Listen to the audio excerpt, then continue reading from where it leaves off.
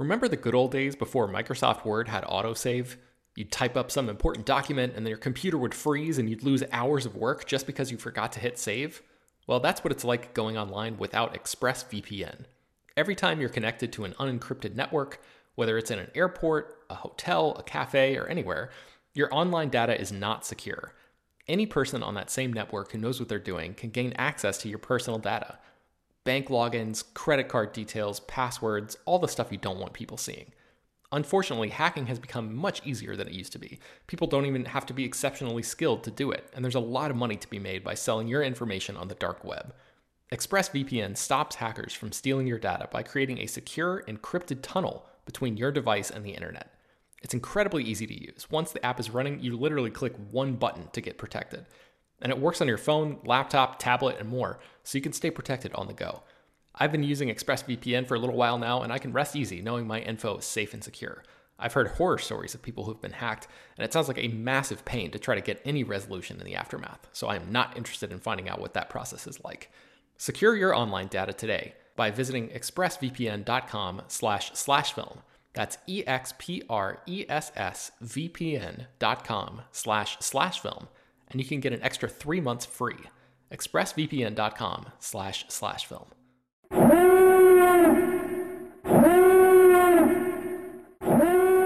Hello, everyone, and welcome to an emergency episode of Slash Film Daily.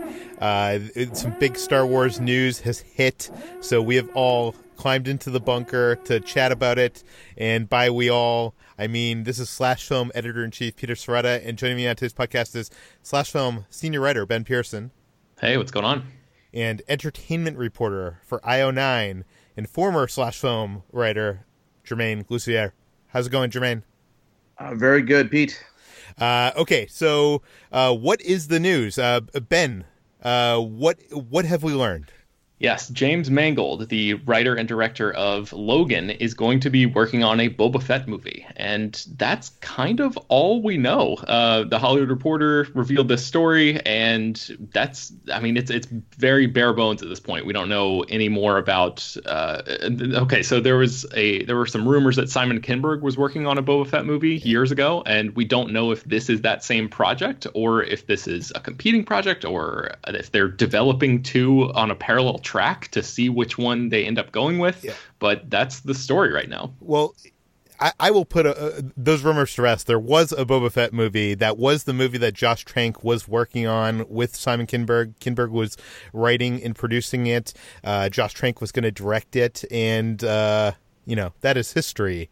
Trank kind of self-destructed, and that movie came off the chart, and we got the Star Wars standalone movies that we have, the Rogue One and what's coming out now with Han Solo or Solo, a Star Wars story. Jermaine, you are a huge Star Wars fan, and I know we've talked a lot about this in the past because there had been rumors of this Boba Fett movie. What are your thoughts now that we know James Mangold is working on it?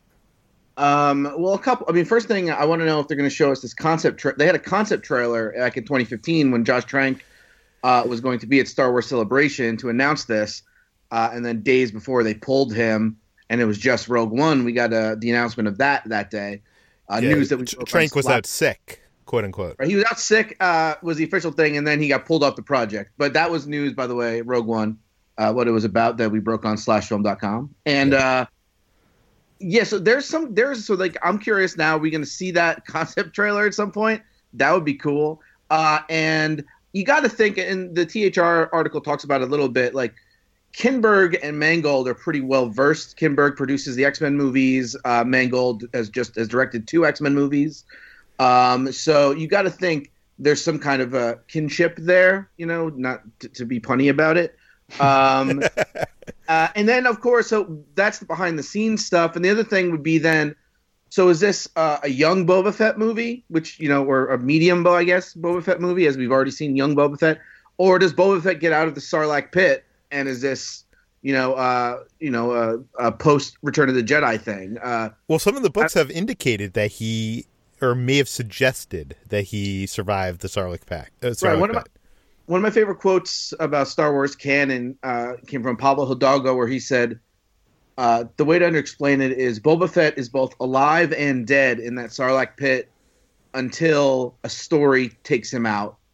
And so, because it's not really been defined, he falls in there and you assume he died, in 1983. But if somebody wrote a story to bring him out or kill him, it's never been 100% said, at least in the canon now. It's the Schrodinger's cat of the Star Wars universe. Yeah, exactly. So there's been, and there, like you said, there's definitely been some rumors and stuff of different armors that have been found in books and stuff, Mandalorian things, and we've seen a lot of Mandalorian lore in Rebels. So there's definitely like stuff to mine here. But I mean, honestly, as cool as Boba Fett is, like I keep seeing this quote going around again in the last couple of days. They said Boba Fett's not a character; he's a suit of armor, and I kind of agree with that. Like, yeah, like we know that he was a clone, and his dad was Jango Fett, and he wanted to kill, Mace Windu or whatever, Han Solo. But man, like I don't know, like I'm just not as excited about his story as I am about seeing that suit on screen. Like that to me is cooler. Yeah. Well, maybe that could be a thing in this movie. Like, I after seeing Solo, I was talking to one of the press members, and they had this insane theory that that Han Solo was going to get killed at the end of the movie, and then someone was going to take up his reign, which is just like an insane. I don't know. I don't whatever, but maybe they could do that with this Boba Fett movie. Maybe Boba Fett is not the Boba Fett we saw in the prequels. Maybe it is a mantle, kind of like, the Batman costume in Nolan's Dark Knight. I do know that when Trank and Kinberg were working on this, it was a sci-fi space spaghetti western, which, certainly sounds like that would be something up Mangold's, he did, 3:10 to Yuma? Mm-hmm. Yeah. Yep. So I guess let's talk about Mangold for a second, really quick. Ben, is he someone that you would expect to want to do a Star Wars movie, and what can we expect from a Mangold Star Wars movie? So, I mean, I got to put this out here. This is yet another white guy who's writing and directing a Star Wars movie, and I just feel like we have to acknowledge that because we have to keep acknowledging it until Lucasfilm does something about it. It's something that Kathleen Kennedy has talked about, like, oh yeah, we want to bring women into this world. She keeps saying it, and she's not actually doing it. So, but Ben, yeah. JJ got a second unit female director. All right, Peter, come on now. So I just wanted to throw that out there up top so people don't think that we're completely brushing over that. But trying to concentrate, putting that aside and concentrating on Mangold as a filmmaker, he's one of those guys who started his career, and he struck me as a person who was almost sort of like a Ron Howard, honestly, like a journeyman sort of director, a guy who knew what he was doing and could just come in and get things done. And he didn't necessarily have a vibrant style or a flashiness to his filmmaking. But in recent years, I feel like with movies like 3:10 to Yuma and with Logan especially, he's proven himself to be somebody who again, even those movies aren't necessarily what I would call flashy, but there is a passion and a beating heart and an intelligence to those movies that I feel like eludes a lot of his contemporaries. So, I mean, if you are going to pick a white guy to make this movie, I think he's a pretty decent choice, especially if they do go in that spaghetti western kind of direction. Because even something like Copland, one of his earlier films, has a few of those tropes wrapped up in like a more modern setting. So the idea that he could explore famous cinematic tropes wrapped up in a sci-fi setting in the Star Wars universe is vaguely intriguing. But yeah, sort of like Jermaine, I'm not excited about Boba Fett, the character. I would love to see Lucasfilm just make another movie about a different bounty hunter. But I guess that's a separate topic. But getting back to Mangold, what do you guys think about him as a potential Star Wars filmmaker? Jermaine? I mean, I'll tell you, I agree with a lot of Ben said. I think as a filmmaker, he's become a person I trust. He's not somebody who's going to rush something into production just to do it. Like a movie like Logan is a movie that was risky, but he knew he could do right, and the results showed that. I think even the Wolverine was, a pretty big risk at the time and ended up turning out pretty well. So he's got that great mix of, independent aesthetic with blockbuster kind of appeal. Also, you won't. This is I'm about to tweet this, but I'll say it here first, which my tweet will go up before anybody hears this. But he will be the second person from my home area to make a Star Wars movie, because Tony Gilroy grew up like a town away from James Mangold, and they knew each other growing up. Interesting. In the suburbs of New York City, in Orange County, New York. So, because I used to work up there, and I used to talk to James Mangold, like when he was making, I think it was 3:10 to Yuma, and I talked to Gilroy, who of course did Rogue One after what Gareth Edwards got out, when he did like Michael Clayton. So, really film literate, smart guy, and we'll see. But yeah, Ben is right. It's really getting comical now that it's just the same white guys over and over again. And they're all talented. Favreau and and Ryan and JJ, Ron Howard, and Benioff and Weiss. Yeah, but then what about and really Boba Fett? Oh man, I don't know. And there's also that Obi-Wan movie supposedly in the works. We're getting all these movies telling the story of characters that I don't think we want or need this to hear the stories of, which is my biggest, I think, criticism of Solo, a Star Wars story. I know Jermaine and I are both on the positive side of things, but even though we're on the positive side of things, I think it's not a movie we needed. Do you know what I mean? And but not to get into spoilers with that movie that hits theaters tonight? Yeah, probably 30 minutes on the East Coast. Yeah. But I will talk vaguely as possibly can. The movie, I think, sets up future Star Wars things, and I'm kind of wondering. A lot of people are taking that as setting up a Solo sequel in some way. You guys have both seen this movie, and I want to talk as vague as possible because we don't want to spoil anything for anybody. But do you think there's the possibility that could be setting up something for this movie or the Obi-Wan movie, or do you know what I mean? Could Star Wars be learning something from Marvel and kind of doing that kind of expanded, connected universe kind of thing? Jermaine, do you have any thoughts? Yeah, I mean, well, they kind of already are, right? It's all one universe, but I know what you're saying. So, basically, potentially, one sets Han up Solo, another. Boba Fett could be a sequel to Han Solo, and Obi-Wan could be a sequel to Boba Fett and Han Solo. Is kind of what you're saying. Yes. And sure, why not? They kind of all are anyway. It's just a matter of would the stories interconnect at all. And we know that Han Solo knows who Boba Fett is. That is canon. We don't know what exactly their interactions were. But, if this did take place before A New Hope, yeah, that could absolutely do it. Alden Ehrenreich has a 3-contract deal, and that doesn't mean it has to be in a Solo movie, right? I mean, like Chris Hemsworth, whatever, had 8 contract deals. That wasn't for 8 Thor movies. It was to appear as Thor in 8 movies. So I think it's an interesting possibility for sure.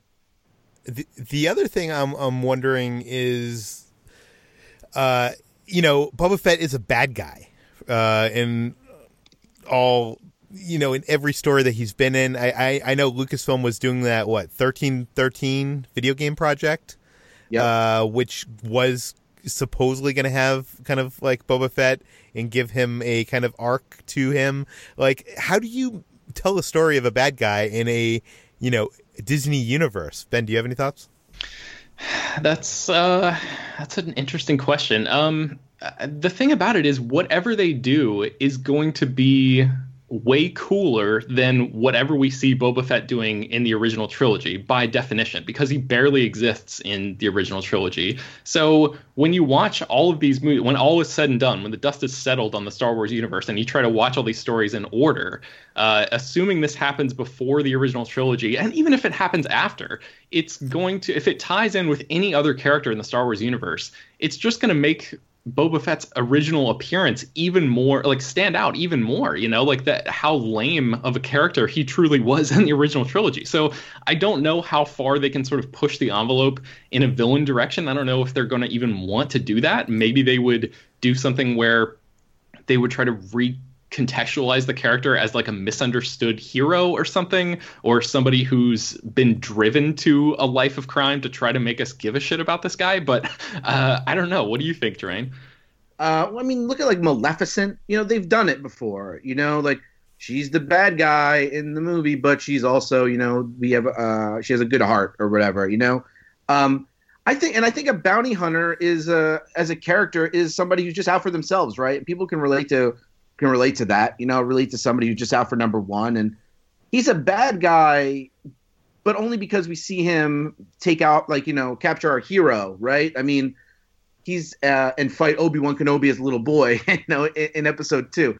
He's, so that doesn't mean he can't be hired by Princess Leia for a mission, and then he becomes a good guy. It's just about who he's working for because he has no allegiances as a bounty hunter. So I think there's definitely easy ways you could spin it to make it fit in. Or Boba Fett is played by Liam Neeson and his family is kidnapped, let's say, and then he just has to do all this stuff to get his family back, right? It's just, he's being forced to do it. So he's really a good guy. His dad was murdered by Mace Windu, Ben. I don't know what to tell you. Interesting. Daniel Logan, the kid who played Boba Fett in episode 2, was at the Solo premiere, which I thought was weird. But then there were other people at the Solo premiere that ended up being not so weird. and so who knows? Maybe this has been in the works, and maybe who knows? Maybe it's actually going to be Daniel Logan in the role. That'd be cool. That would be weird. Jermaine, I know I talk a lot on this podcast about Cobra Kai. I know you're a big fan of Cobra Kai. I love how that series recontextualized a bad guy, an iconic bad guy from, the 80s, and made him kind of into an anti-hero of some sort. I'd be interested in seeing Disney tackle that with Boba Fett. Maybe let me propose this idea to you guys. I want to hear what your thoughts are. What if half this movie is him climbing out of the Sarlacc pit, and half of it is him as a younger man, and it's cutting back and forth, Lost style, with things reflecting each other, and it's kind of a redemption story of sorts. So it's 127 hours. With his arm washed in a tooth. Yeah, it's not about him being stuck in the Sarlacc pit. It's like, I don't know. No, I know. I'm cool. Why not? Yeah, why not have the best of both worlds? It's not like you have to tell a linear story. So if you think about it, Solo is one of the first Star Wars movies that really tell a straight linear story where we stay with the main characters the entire time. Everyone else sort of splits up in most of the movies, or meets each other later in the movie. So, yeah, why not tell it? Yeah, I think that idea is cool. He's out there, he's trying to get out, and the movie's him flashing back to how he got to this place in his life, it's also, and then, and then he gets out at the end of the movie, and now you have Boba Fett 2 ready to go. Man, I would just love it if Boba Fett died in the first 5 minutes of this movie and then it picked up with a different bounty hunter altogether. They sell the whole movie based on Boba Fett and then they just wipe him out immediately. That would be truly subversive. One of the most subversive things that a safe corporation like Disney could do. Yeah, right. I don't think that's possible. Do you guys have any last thoughts on the Boba Fett movie?